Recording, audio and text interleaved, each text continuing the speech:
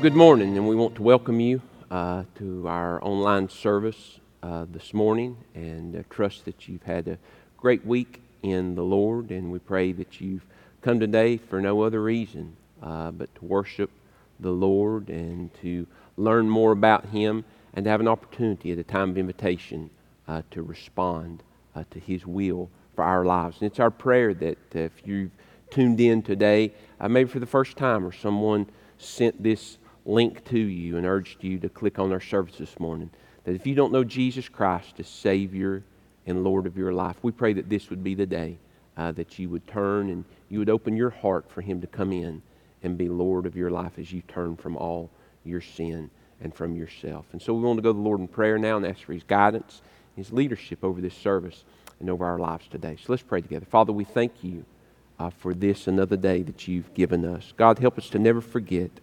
what a gift every day is. And Father, I pray we'll never get over the gift of prayer. Father, we're so thankful that through the shed blood of Jesus Christ, we can come and have just more than a little talk with you. Father, we can come to you and humble ourselves and praise your holy name. Father, to be able to confess sin that separates us from you, that hinders our relationship with you. Father, to be able to just offer words of thanksgiving, God, for all of the blessings and all of your goodness. God, your faithfulness toward us. Most of all, God, that while we were yet sinners, you sent Christ to die in our place.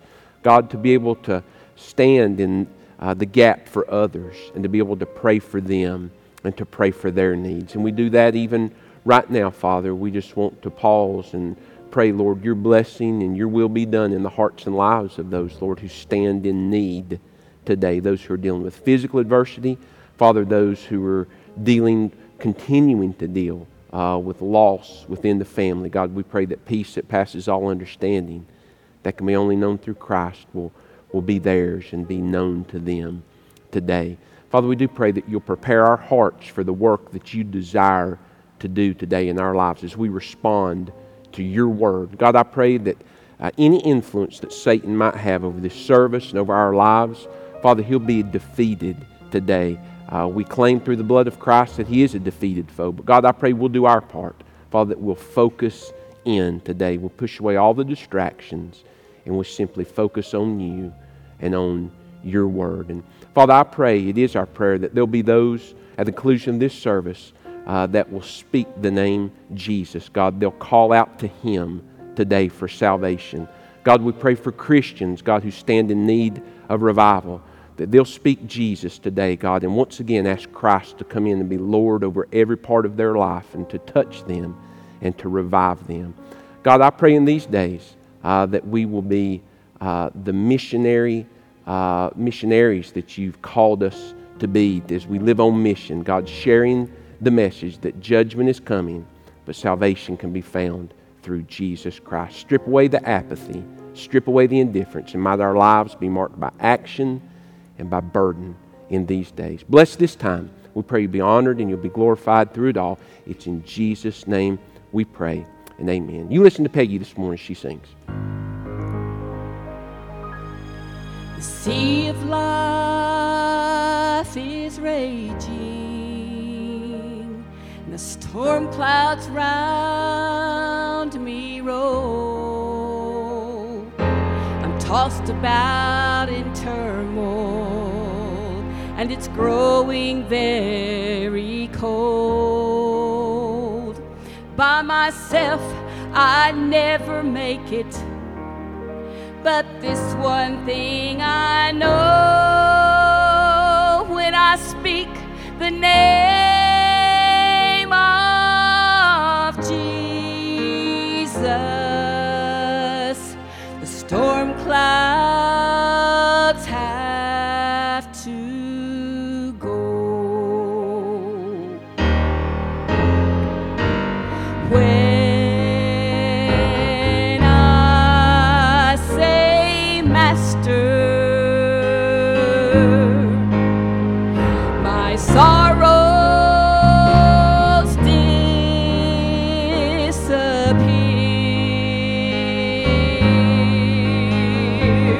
When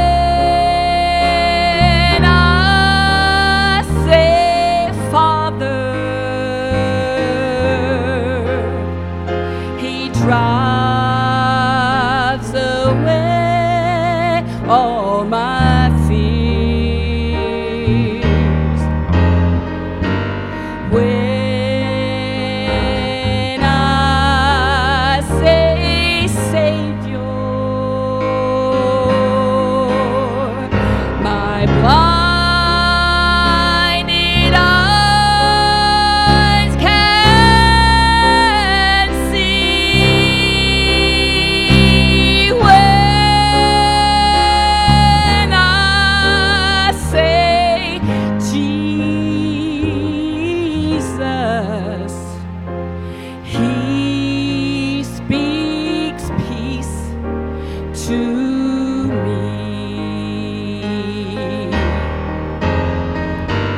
When I say, Master, my sorrows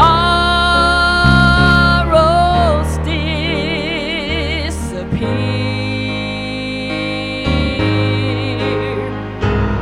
When I say, Father,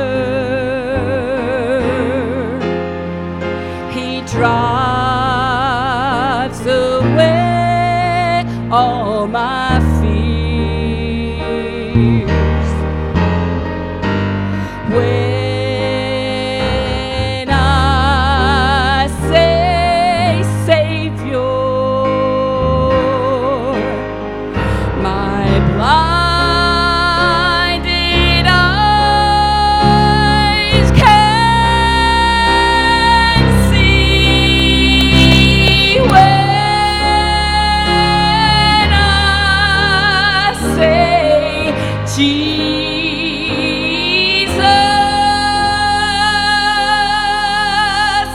He speaks peace to me, to me.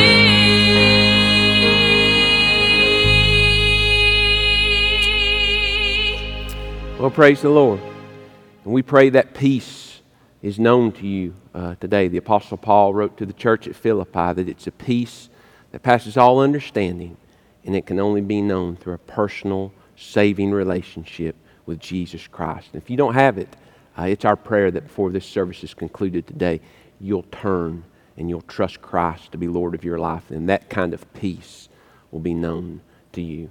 I'll invite you to take your Bibles, turn with me to the Old Testament book of Jonah, a study that we began several weeks ago through the minor prophets. They're certainly not minor in importance, but they're minor as far as their length of writing is concerned when compared to the major prophets. The minor prophets were individuals that lived in very, very dark times in the history of Israel. But God, through them, spoke His word to shine light into darkness. And so we'll ask you to be finding the book of Jonah. Last week we preached on a subject entitled The Reluctant Prophet. And this morning we simply entitle our message The Reluctant Prophet Part 2. We continue to study about the life and the ministry of Jonah, the reluctant prophet. And we pick up in chapter 3 in verse number 1 this morning, where there the Bible says, "Now the word of the Lord came to Jonah the second time, saying, Arise, go to Nineveh, that great city, and preach to it the message that I tell you. So Jonah arose and went to Nineveh, according to the word of the Lord. Now Nineveh was an exceedingly great city, a 3-day journey in extent. And Jonah began to enter the city on the first day's walk. Then he cried out and he said, Yet 40 days, and Nineveh shall be overthrown. So the people of Nineveh believed God, proclaimed a fast, and put on sackcloth from the greatest to the least of them. And the word came to the king of Nineveh, and he arose from his throne and laid aside his robe, covered himself with sackcloth, and sat in ashes. And he caused it to be proclaimed and published throughout Nineveh by the decree of the king and his nobles, saying, Let neither man nor beast, herd nor flock taste anything. Do not let them eat or drink water, but let man and beast be covered with sackcloth and cry mightily to God. Yes, let everyone turn from his evil way and from the violence that is in his hands. Who can tell if God will turn and relent and turn away from his fierce anger so that we may not perish? Then God saw their works, that they turned from their evil way. And God relented from the disaster that He had said He would bring upon them, and He did not do it. Let's pray together. Father, we ask that Your Spirit would challenge us and would speak to us today. God, I pray would open our hearts to the real reality of where we stand in our walk with You today, whether we have one or whether we don't. Again, God, we pray if there's someone who's never entered into a personal saving relationship with you, that God, you will call them, you'll draw them, and they will choose, as the Ninevites did, God, to turn and to receive your grace and your mercy rather than your judgment. Father, we pray for believers today who stand in need of revival, those who have an idol in their heart. God, I pray that they'll turn from that today and they'll experience the reviving touch that only you can bring. God, I pray that as we depart this time together, Father, each of us who have called and named the name of Christ, as we've turned from sin and trusted Him to be Lord of our life, God, we'll leave with a greater commitment today, a renewed resolve to live on mission in these days, burdened and broken over the reality of hell, and God, always doing our part to share the message that you've put in our hearts and in our mouths, that Jesus saves. Bless this time. Your will be done in every heart and life. We'll give you thanks. It's in Christ's name we pray and ask these things, and amen.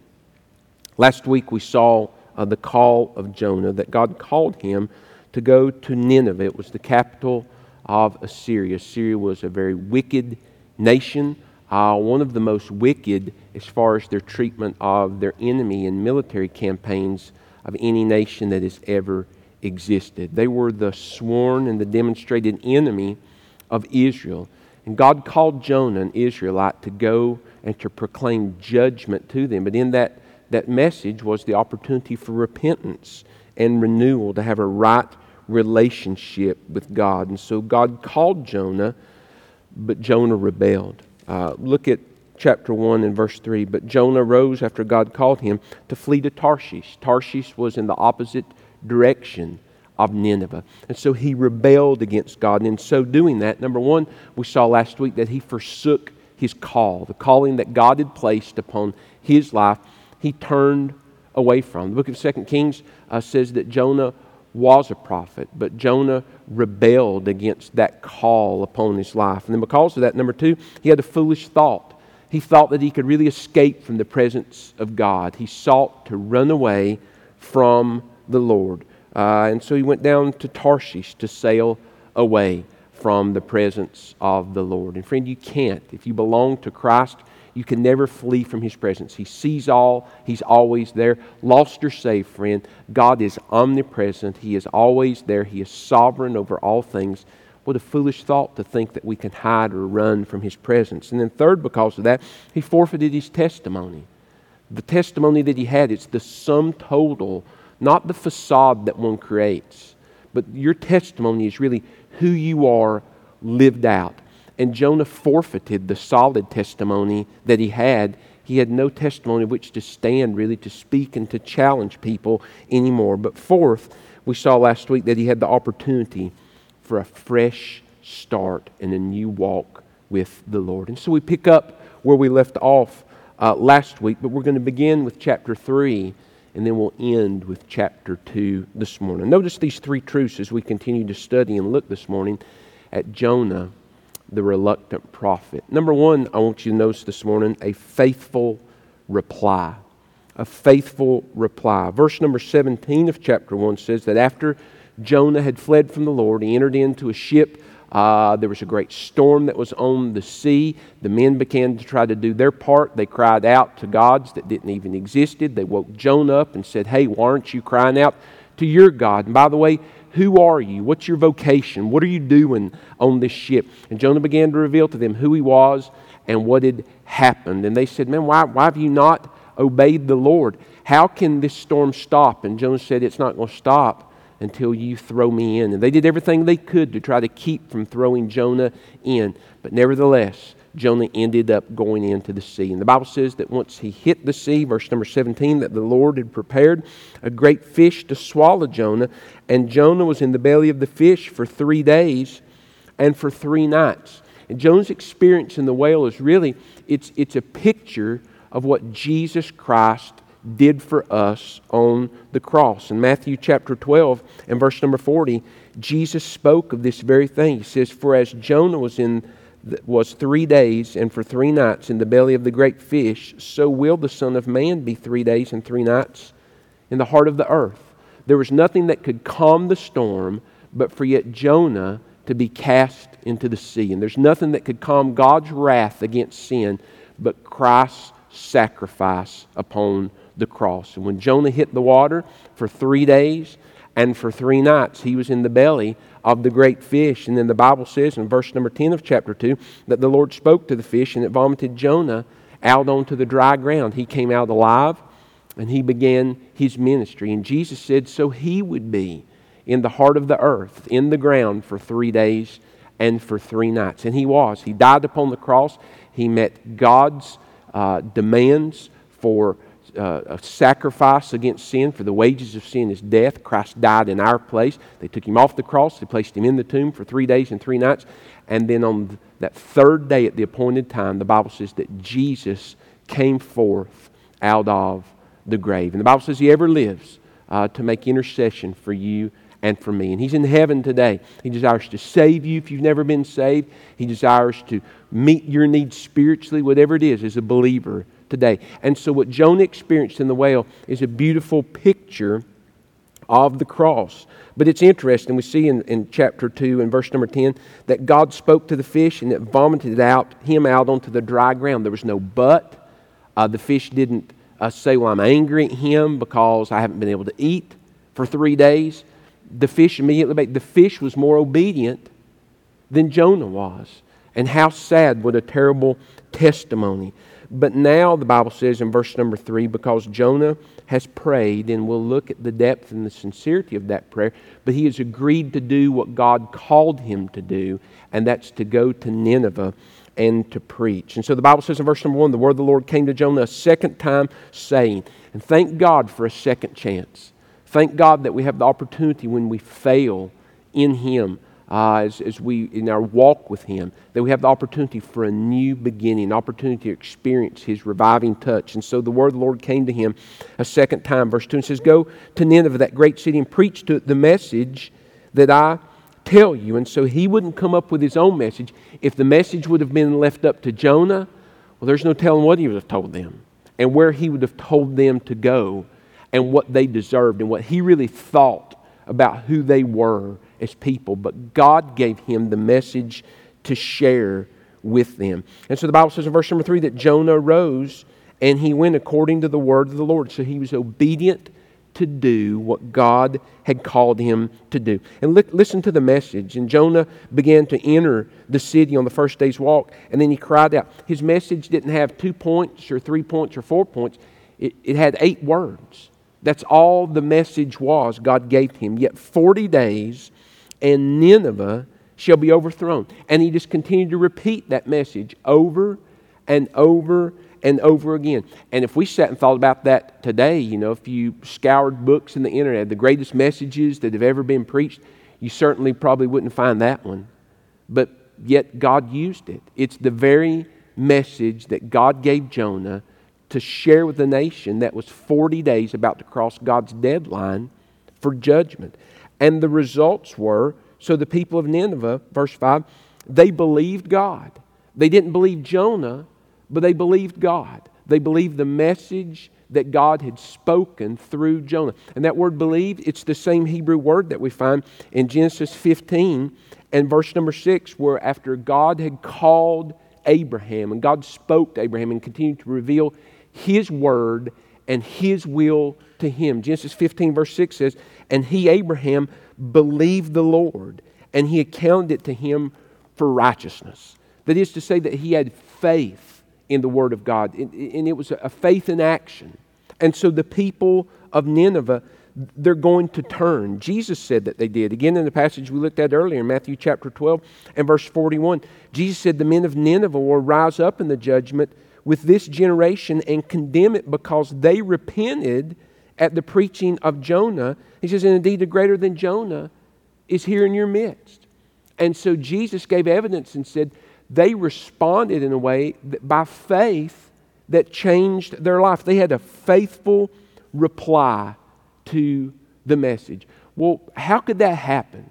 How could just in 8 words a foreigner showing up? It would be as if someone from South America showed up to Washington, D.C., and began just to walk around the capital. Nineveh was the capital of Assyria. began to walk around the city and just said, in 40 days, judgment's coming against America. In 40 days, judgment's coming there. Well, he might make the news if he had a real outrageous costume on of some kind, but no one would probably even listen to him or pay him any attention whatsoever. Our ears and our hearts have become so numb and dull to the Word of God. But there's two truths that are in play here. Number one, the Bible says faith comes by hearing and hearing by the Word. Romans 10:17. And so what was being shared was the Word of God. They recognized it, and God honors His Word, and the Holy Spirit works through the Word of God. There's power in the Word. And so just share God's Word as you live on mission, and let the Word speak. Let the Holy Spirit empower God's Word and work through His Word. And that takes one of the burdens off of you as you seek to live on mission.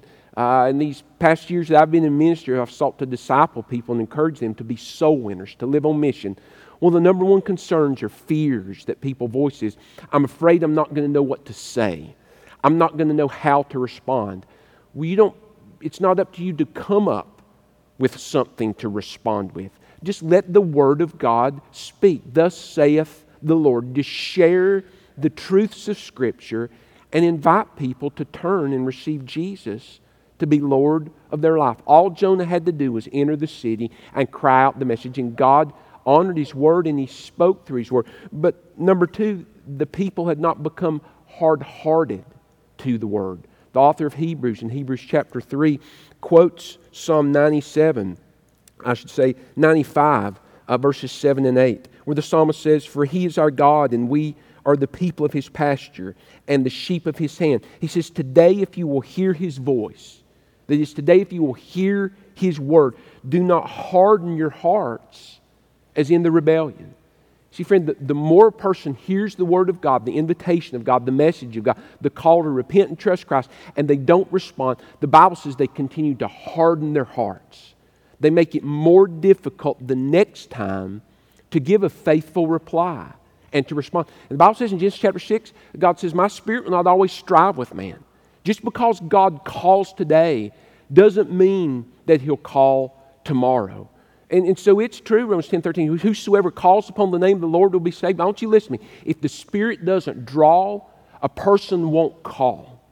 When the Spirit of God stops calling someone and drawing them to salvation, they won't have the opportunity and they won't call anymore because their heart is so hardened. Well, Nineveh hadn't heard the Word yet. And so it was an amazing sovereign work of God, but the people had to choose. God didn't just blind them and irresistibly they chose to turn and trust Christ. They had a choice to make. Choose life or choose death. And so they responded to the message. And it was marked by repentance. And repentance is always marked by three things: concurrence, confession, and change. Number one, you're going to concur with God. You're going to agree with what the Word of God says about you and your life and your sin. And then number two, there's going to be a humble confession of that sin.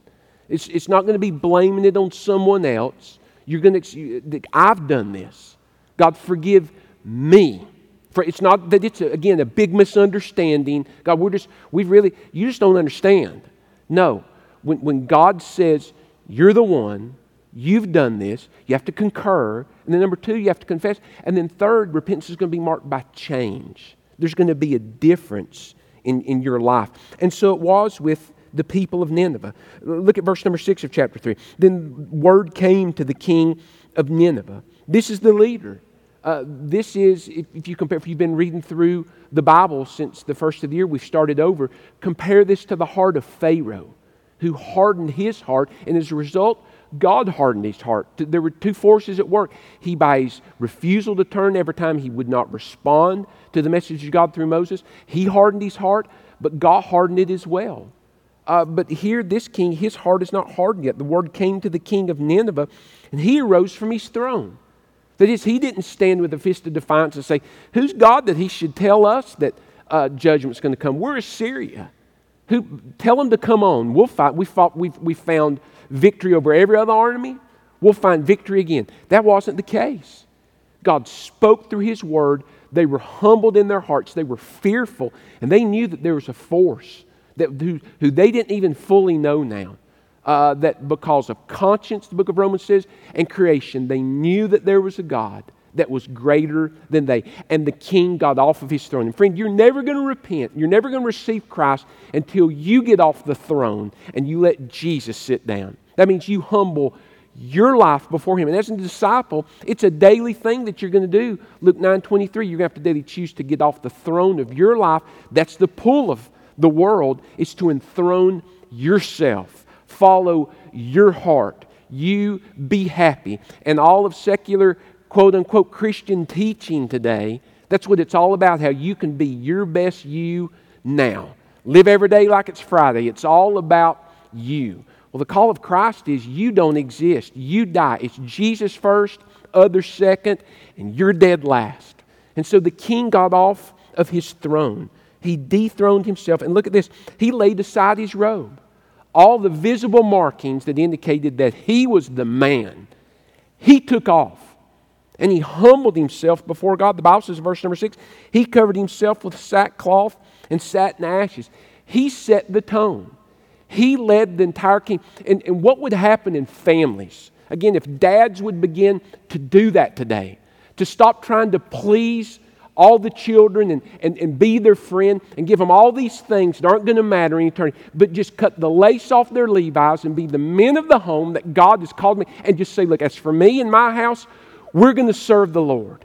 How many moms would get behind them and would just begin to follow? If men would just take the leadership role that God designed them and has called them to have and just do that. What would happen in our country? Can you imagine at an inauguration, if after a president was sworn in, before he got up and gave his speech, he just got down on his face in front of the microphone podium, just got down on his face and began to cry out to God for mercy on this country and say, God, forgive us. Forgive us for the millions of babies that we've murdered. Forgive us for the immorality that we've legalized. Just forgive us for all of our sin. And God, my first executive order is I'm calling for a fast and I'm calling for a time of brokenness and prayer. What would happen if the president would do that? And that's what this king did, and it influenced the entire country. It moved them to call upon the Lord and to humble themselves and to repent of their sin. And so he made his decree, verse number 8. He says, but let man and beast be covered with sackcloth, cry mightily to God. Yes, let everyone turn from his evil ways. He says, the direction we've been going, he says it's wrong. He says, and we've got to go the other way. So we're turning from the direction that we've been going and from the violence that's in our hands. He says, we're concurring. God says we're sinful, and we're confessing, God, we've done this.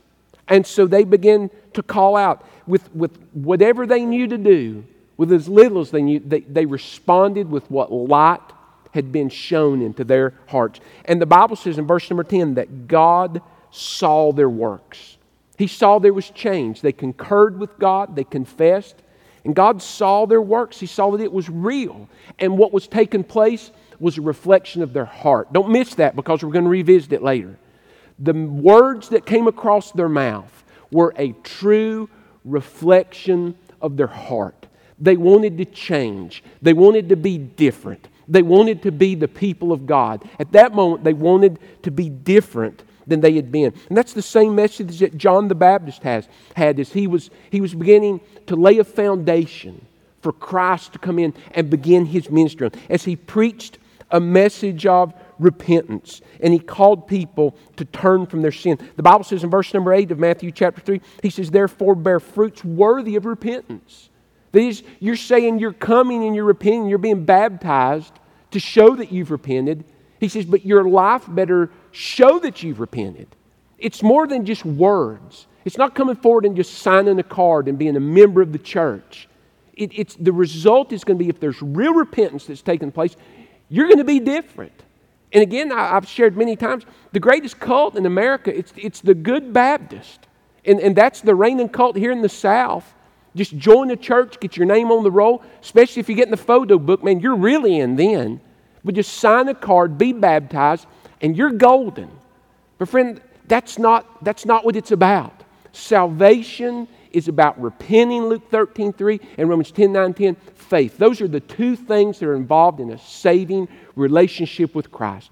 Repenting of sin and by faith trusting Christ to be Lord of one's life. If that hasn't happened, then salvation hasn't happened. Because when that happens, there's going to be change. The Holy Spirit's going to come in and you're going to walk different. You're going to be a new creature, and it's going to be change that can only be found because of the presence of the Holy Spirit. And so God saw their works. He saw that they were different. They weren't working for salvation, but He saw because they had truly repented, there was change. There was difference. And the Bible says that they'd turned from their evil way, verse 10, and then because of that, God relented.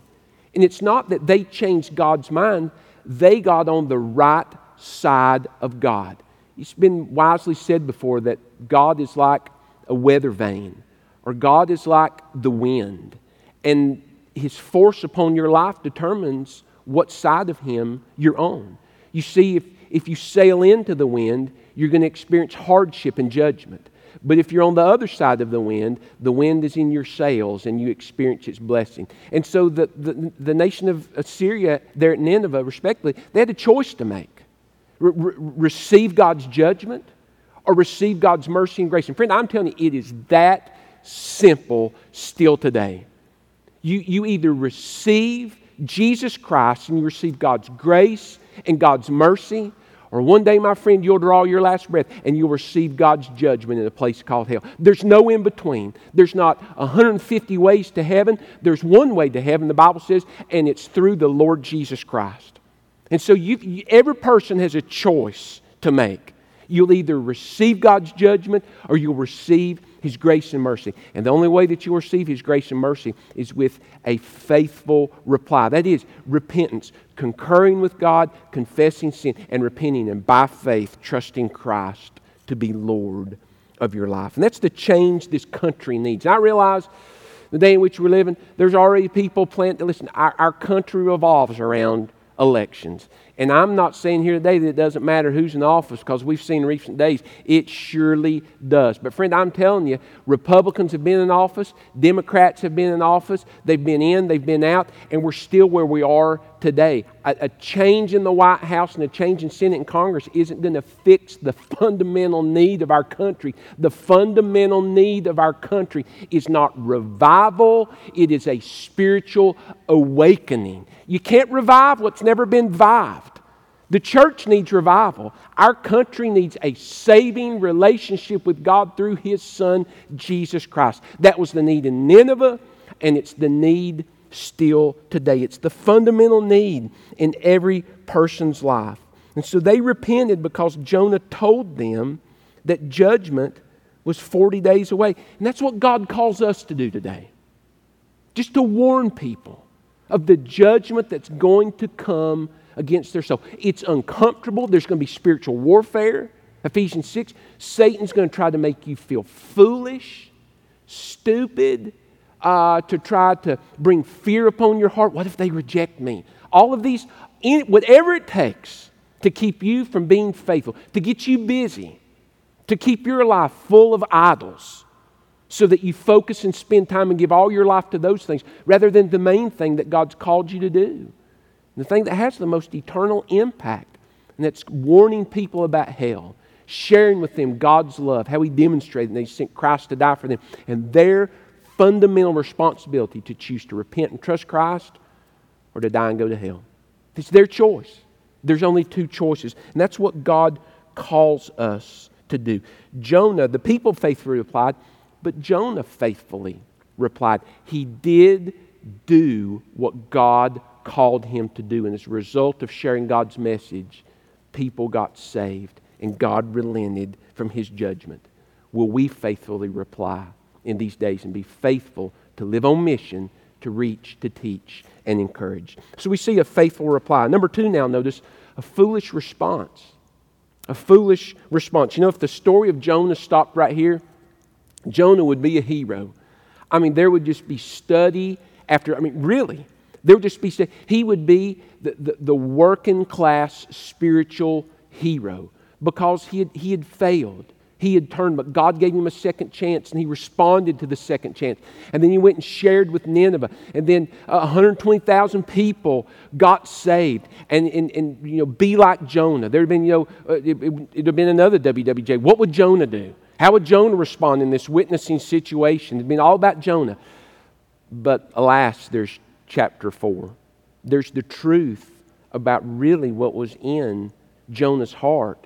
What challenges us to really take inventory of what's in our heart and how we see other people who have wronged us and who think different and who live differently than we had. He could have been a hero, but he really turned out to be spiritually a zero as far as someone to follow. Look what the Bible says in chapter 4 and verse 1. A foolish response. So God saw their works, verse 10 of chapter 3, 120,000 people, verse 11, got saved, of chapter 4 says. And man, how amazing would that have been? I mean, there's not a preacher, an evangelist, anyone, a Bible ministry teacher working on the Awana worker that doesn't want to see people get saved, people grow. That when we give invitations, we want to see people respond, not for pride's sake, but for eternity's sake, for their sake. And so 120,000 people turned and changed. There was a spiritual awakening that took place. And the Bible says in verse number 1, it displeased Jonah exceedingly, and he became angry. Picture this in modern day. It's as if there's a football stadium pre-COVID or post-COVID, we pray, that was jam-packed full of people. A stage is in the center. The most popular Southern Gospel quartets there to sing and to get the people's feet tapping and to share some truth through their songs. And then the evangelist comes. And he preaches John 3:16 as it's never been preached before.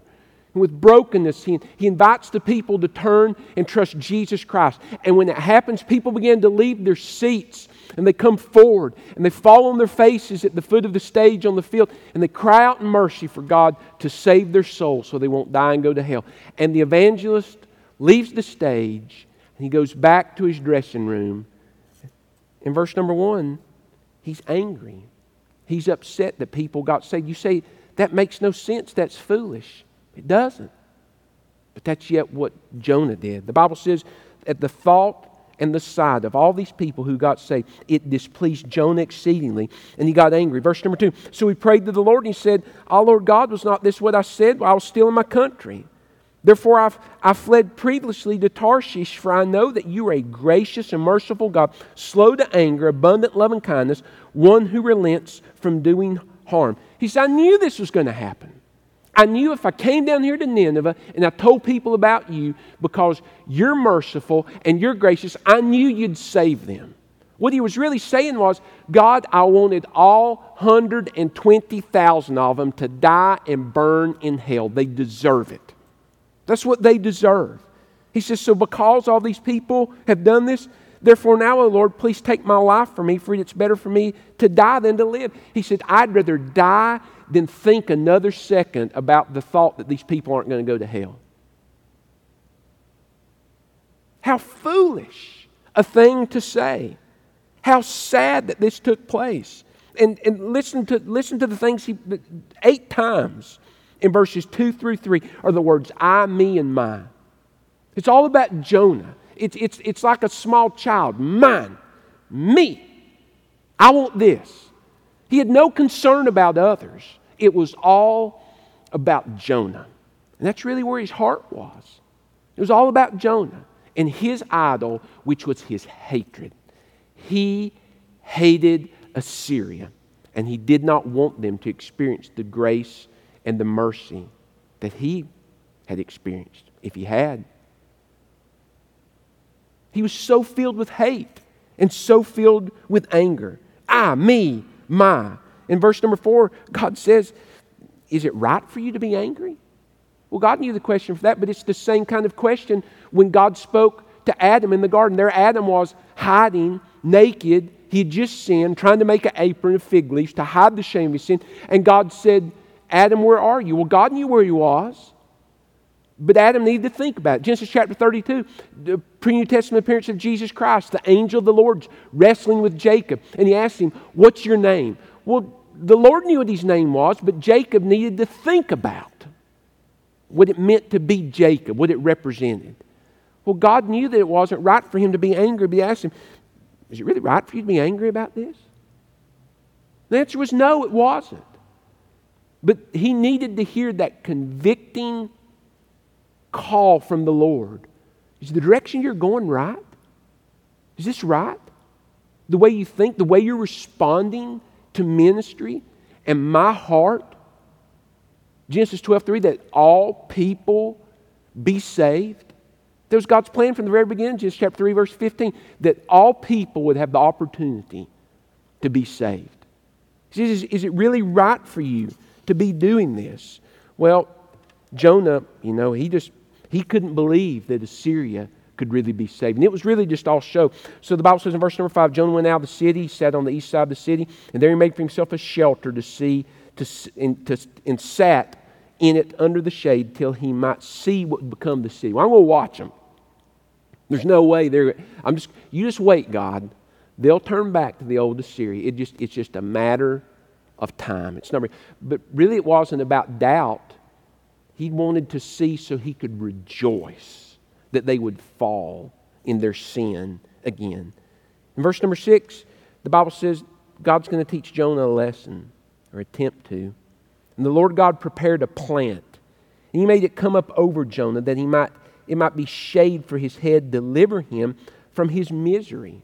The heat of the day only added to the internal misery that he had. And the Bible says in verse number 6, don't miss it, look at it, the last part of verse 6. So Jonah was very grateful for the plant. That word grateful in the Hebrew, it literally means to rejoice with great joy.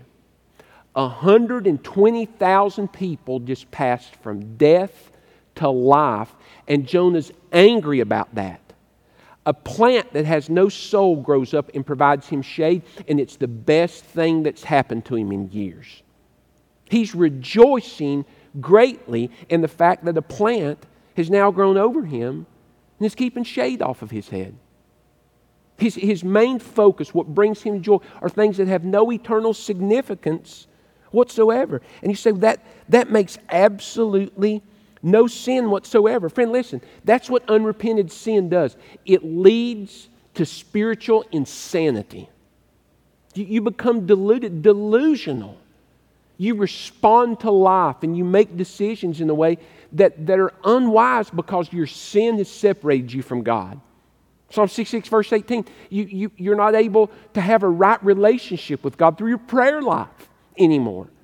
And so to be able to have the mind of God and the power of the Holy Spirit in your life to guide you in God's Word and to help you make decisions, now you've separated yourself from that and you make foolish, silly, can I just say, stupid decisions that you otherwise wouldn't make if your life was surrendered, Ephesians 5:18, to the Lordship of Christ. And He wasn't just resident, but He was president. He was ruling and reigning over your life. And so here Jonah is, the best thing that's ever happened to him. 120,000 people got saved. That's horrible. A plant grows and keeps shade off his head. That is great. It's just absolutely wonderful. Well, the Bible says that God sent the next morning a worm, verse 7. But as morning dawned the next day, God prepared a worm so that it damaged the plant and it withered. It withered.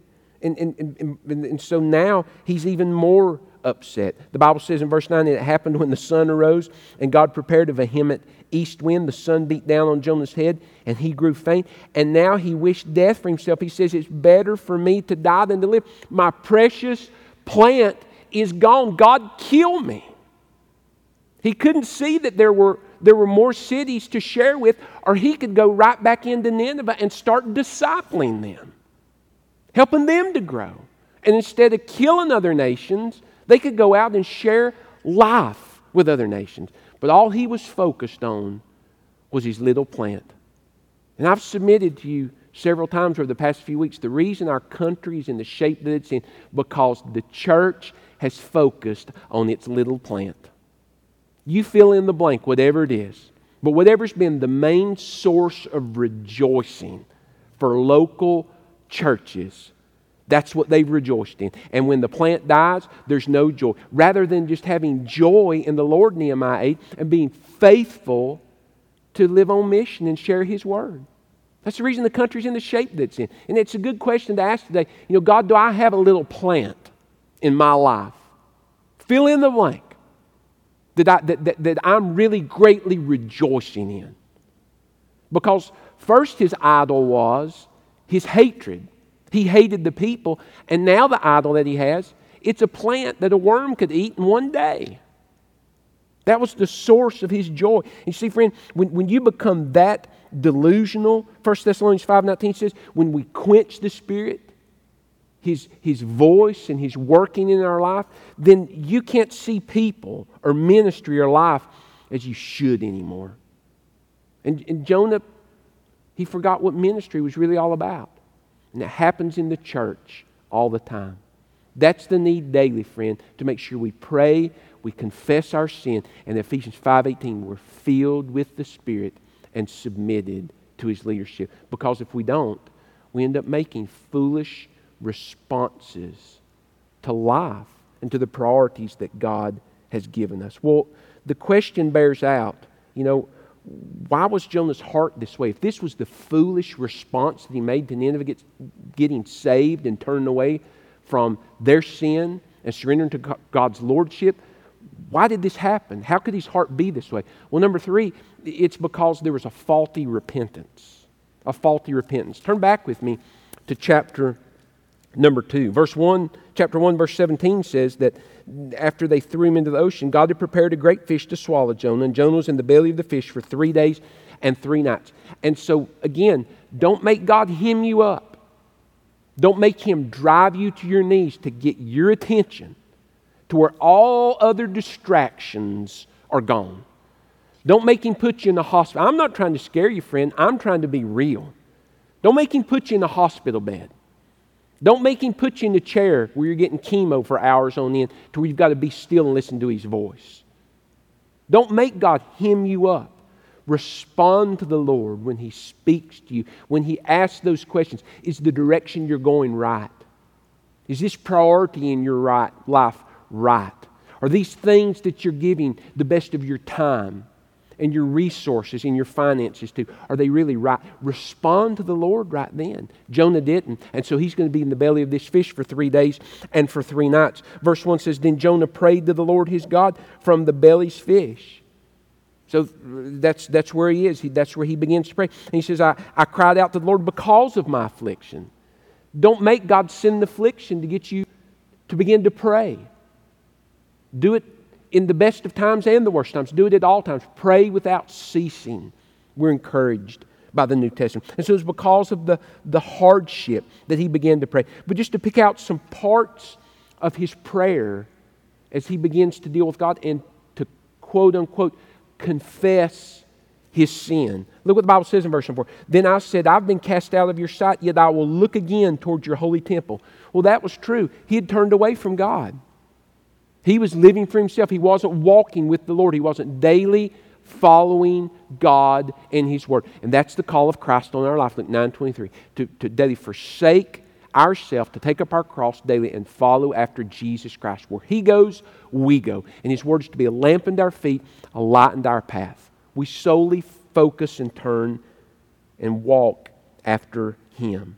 And so that's what he says, yet I will look again to your holy temple. Verse number 7 says, when my soul fainted within me. He's in need of revival. Spiritually, he's fainted. He says, when my soul fainted within me, he says, I remembered the Lord. Well, he should have been remembering at all times. And friends, so often that's what we see in ministry. People who live for the world, they don't darken the door of the church except Christmas, Easter, or funeral. But when hardship comes, when they get a bad report, they're here. And it's the place to be. But don't miss the point. The majority of times they'll hit the altar, they'll pray, they want people to pray for them. But when they're out of the belly of the fish, when the challenge and the adversity is gone, where's their commitment to God? It's no more. Now he has hardship, and now he remembers the Lord. We should remember Him at all times. We should remember Him in the morning. We remember as we pray. We remember Him as we study His Word. We remember Him as we walk. We remember Him as we're sharing Him with others. We fellowship. Listen, friend, the best definition of worship is just enjoying the presence of God. And the best way to do that is through obedience to His Word. Well, now he remembers the Lord, and so he begins to pray. He says, and my prayer went up to you in your holy temple. Now listen, he speaks truth here, but he doesn't own it. It's not personalized. That's why we're talking about a faulty repentance that we see evidenced in chapter 4. He says, those who regard worthless idols forsake their own mercy. He said, those that have something they love and worship and give more time and attention to than God, they forsake mercy. Well, what was his idol? It was hate. He hated the nation of Assyria. He absolutely despised these people. So he spoke truth, but he really had no repentance. He concurred with God, but he's not confessing. Nowhere in this prayer do we see that he says, God, I've failed you. God, I've sinned against you. He said, I'll go do something for you. But he didn't say, God, this is my fault. Against you and you alone have I sinned. And God, I've hated these people. And God, I want you to help me to love them as you love them. It's something you've got to do. He doesn't do that. He just simply speaks truth. Those who regard worthless idols forsake their own mercy. Verse 9, but I will sacrifice to you the voice of thanksgiving. I will pay what I have vowed. Salvation is of the Lord. And everybody would have been, amen. He spoke truth, but he didn't personalize it. There was no confession, and there certainly was no change. How do we know that he had a faulty repentance? Chapter 4, verses 1 and 2. Because the hate is still there. We can almost see him walking around the city, just murmuring, the message as he begins to speak to the people. Yet 40 days and Nineveh shall be overthrown. In his heart, I hope they don't hear. I hope they don't hear. I can't stand these people. He shared a message. God told him to do it. And he was obedient to do it because God had hemmed him up and he didn't want to be in the belly of the whale anymore. But he didn't agree with God as why he got there. And so it was a faulty repentance. He said all the right things, but don't miss this. The words didn't reflect his heart. Didn't reflect his heart. And so again, witnessing and trying to live on mission, it's not about choking people down and trying to get them to pray a prayer. If I can just get them to pray there, now repeat after me. And listen, we do that in invitations. And we're going to do it again this morning. I'm going to lead you in a prayer that you can pray. But listen, if it doesn't reflect a broken heart that concurs with God about your sin, and you're truly confessing your sin, and you really want the Holy Spirit to come in and bring about change that can only come when Jesus is Lord of your life, and you pass from spiritual death to spiritual life, then all it is, friend, is just words. It has to reflect a repentant heart. And as a believer, when you know you stand in need of revival, if you won't truly turn that sin over to God and forsake it, you will not experience His reviving touch. And so Jonah had a faulty repentance. His response to Nineveh's faithful response shows that he had a faithless response. He was faithful to reply to what God had called him to do, but it was faithless. He hadn't really turned the sin over to God. Jonah had no intention of forgiving Assyria. He would not do it. He hated them. He wouldn't forgive them. He gripped it, and it had brought him to a place of delusion. He had no intention of giving up his idol. Verse 8, those who hold on to worthless idols forsake their own mercy. He spoke it, but it was a reality in his own life. It was a reality in his own life. He would not let go of the hate. And Jonah had fainted and he needed real revival. But revival begins, listen friend, with a thorough dissatisfaction of yourself. Now again, revival's not for lost people. That's a spiritual awakening. Someone needs to experience spiritual life before they can be revived. Jonah had fainted. That means life existed before. Revival is for those who have fallen or fainted in their spiritual walk with Christ, and they need a new beginning. And that begins with a thorough dissatisfaction of oneself, just to sit and say, look what I've become. Look where I am spiritually. That newness that was once there when I first trusted Christ, it's not there anymore. I don't study God's Word. There's no joy in my life. I'm chasing all these worthless idols. I'm giving the best of my time, my life, my finances, everything. It's all going for worldly things that have no spiritual significance whatsoever. God, I want a new beginning. I don't want to live this way anymore. That's where revival begins, with a thorough dissatisfaction of oneself. And Jonah never dealt with his heart. Verse 9, he says, I will sacrifice to you with the voice of thanksgiving. I will pay what I vowed. Salvation is of the Lord. He spoke truth, but he never dealt with his own personal heart. He never owned it. Psalm chapter 51, after David had sinned, Nathan the prophet came and began to speak to David truth. David then humbled himself before the Lord. In verse number 3, he says, for I acknowledge my transgressions. He says, I've done this. My sin is always before me. Verse 4, Psalm 51, he says, against you and you only, God, have I sinned and done this evil in your sight. He says, I did this. I'm confessing my sin. You've sent Nathan to say, I concur. I'm a sinner. But God, I'm confessing now. And that led to change. Verse 10, he says, create a clean heart in me, O God. Renew a steadfast spirit. David said, the sin that's there, I don't want it anymore. The idols, I don't want them anymore. Wasn't the case with Jonah. He would not let go of the hate. And friend, you will never experience God's reviving touch upon your life as a believer if you have fainted in sin until you ask God to create a new heart. I mean, to clean it out. That means every idol, every sin, it's got to go. You can't hold on to anything that God says can't be there. You want Him to clean house spiritually and give you a new, fresh beginning in the Lord. But he personalized his complaint, but he didn't personalize his sin in chapter 2. I mean my, verses 2 and 3 of chapter 4, but not the case when he prayed. And so because there was no confession, there was no change. And because there was no change, there was no repentance. He had a faulty repentance. And because there was no repentance, there was no real revival. Now, I submit to you, the reason real revival never comes to most churches is because there are Christians who are part of the family of God who refuse to let go of sin in their hearts and lives. And it grieves and it quenches the working of the Holy Spirit in the work of that church.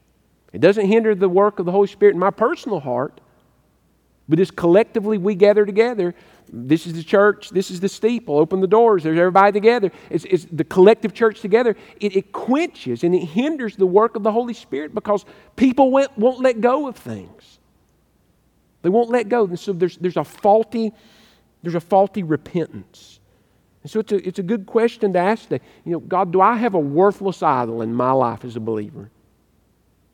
Is there something that really I'm giving the most of my time and attention to, that I really love, or I just won't go? I won't let go of. Is there something that's hindering revival in my life? Friend, if there is, let it go today. I mean, just listen to me. Don't be a Jonah. Don't end that way. It matters how you start, but it matters how you finish.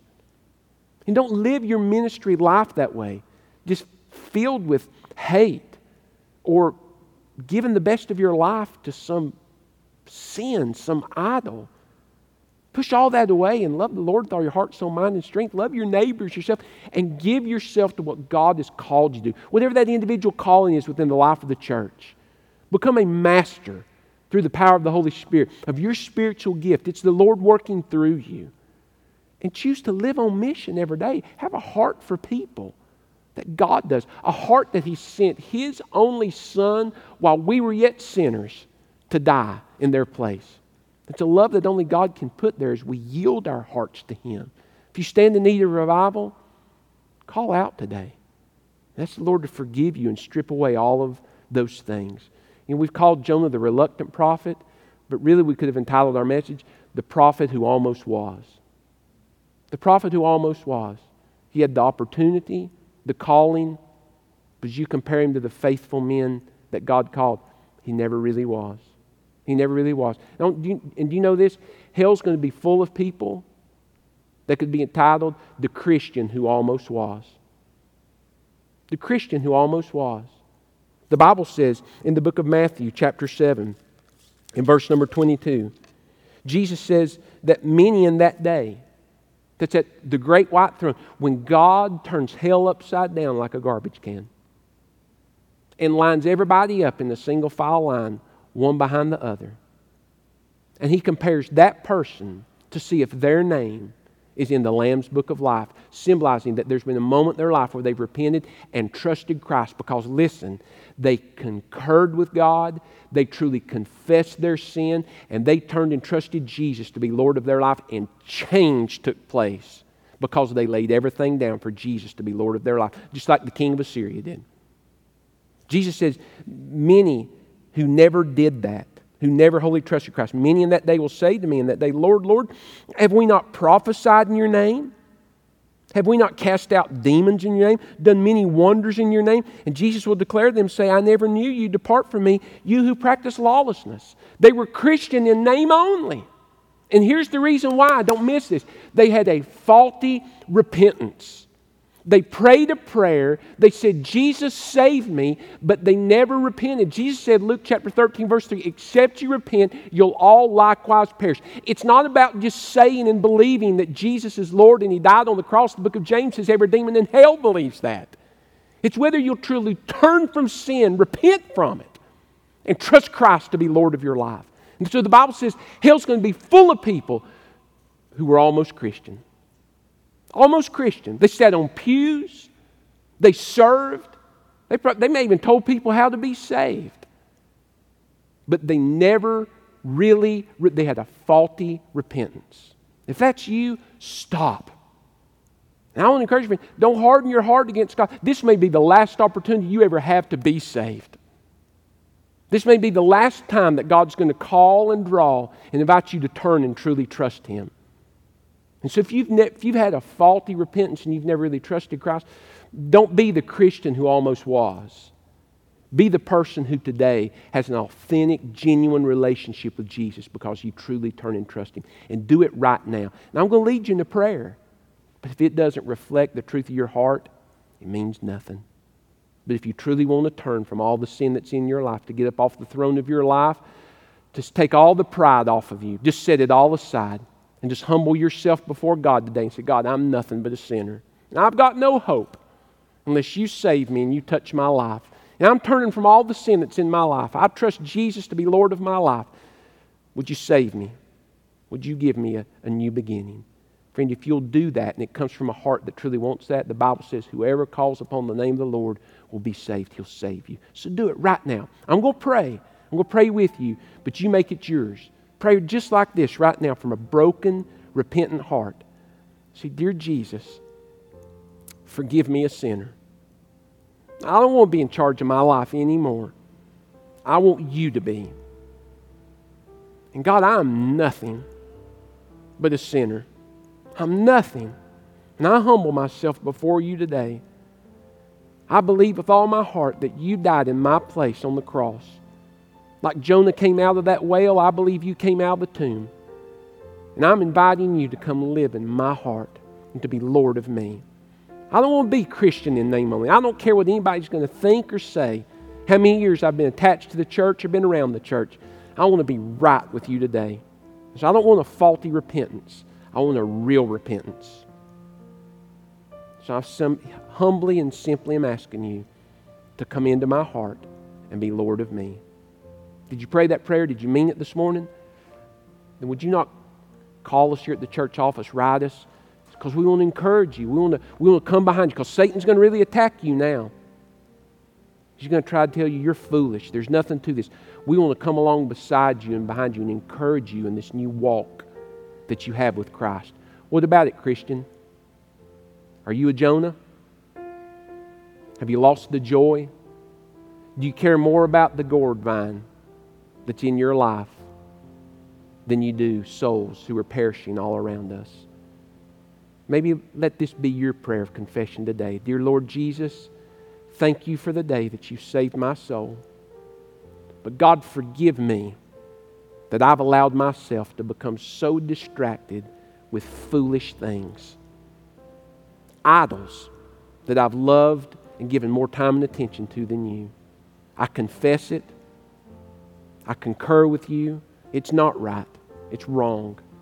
And I'm confessing that I've done this. God, I want a new beginning. Oh God, give me a fresh start. God, give me new open doors of ministry. Help me to love people the way you do. Strip away the hate. Strip away the bitterness and the indifference and the apathy.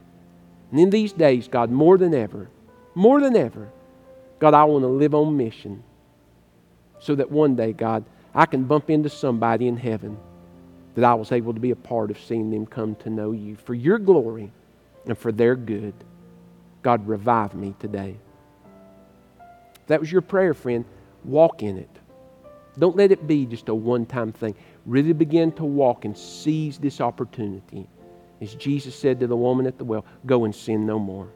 Grow in grace with Jesus Christ. We want to thank you for joining us today for this service. If you have needs in your life, we pray that you'll call us and let us know so we can be praying with you and we can encourage you and have others come alongside and intercede on your behalf and pray for you as well. I want to share with you that after Wednesday night service, the deacon body and myself met and we talked as we've been praying for many weeks. And this Wednesday night, February 3rd at 6:30, we will resume in-person worship here on the church property. The youth will be meeting where they had been meeting in the fellowship hall at 6:30. Adults will be meeting here. It'll be the same format as before when we stopped in December. Same protocols will be in place. It's not encouragement. We're requiring all people while they're here on the church property, from the time you get out of your car till the time you drive off the property, to have a mask on. You need to wash your hands, to sanitize your hands when you come in, and you need to social distance. So that means no hugging, no handshaking, none of those things. We want to continue to do our part in these days and pray and trust the Lord as He does His part and works out His will through this virus and whatever His plan is in these days. And so we'll begin this Wednesday, and then the very next Sunday, 10:30, we'll meet right here in the gymnasium. So we'll send out more information. Tina will have a slide also on Facebook and on the internet about beginning again. If you have any questions, you can call us here at the office, and we'll try to answer those as best we can. And so we'll pray, and then we'll hope you have a great week in the Lord. Father, thank you again for this time, for these that have gathered. Thank you for every family, every individual that's represented by those who have tuned in. God, those who are going to hear it later in the day.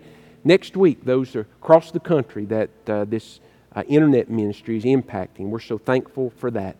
And Father, we pray that we'll have profitable times as we study your word with you every day. God, we rise early to spend time in prayer and time studying your word. God, continue to open doors of opportunity. Help us to be bold, to share that hell's coming and that salvation can only be found through Jesus Christ, and to invite people to turn and trust Him. Again, God, thank you for this time. Thank you for your word. God, thank you for a second chance, and thank you for the gift of revival. It's in Jesus' name we pray, and amen. God bless you for joining us, and we look forward to seeing you this Wednesday night, those that can and are able, at 6:30 right here on the church property.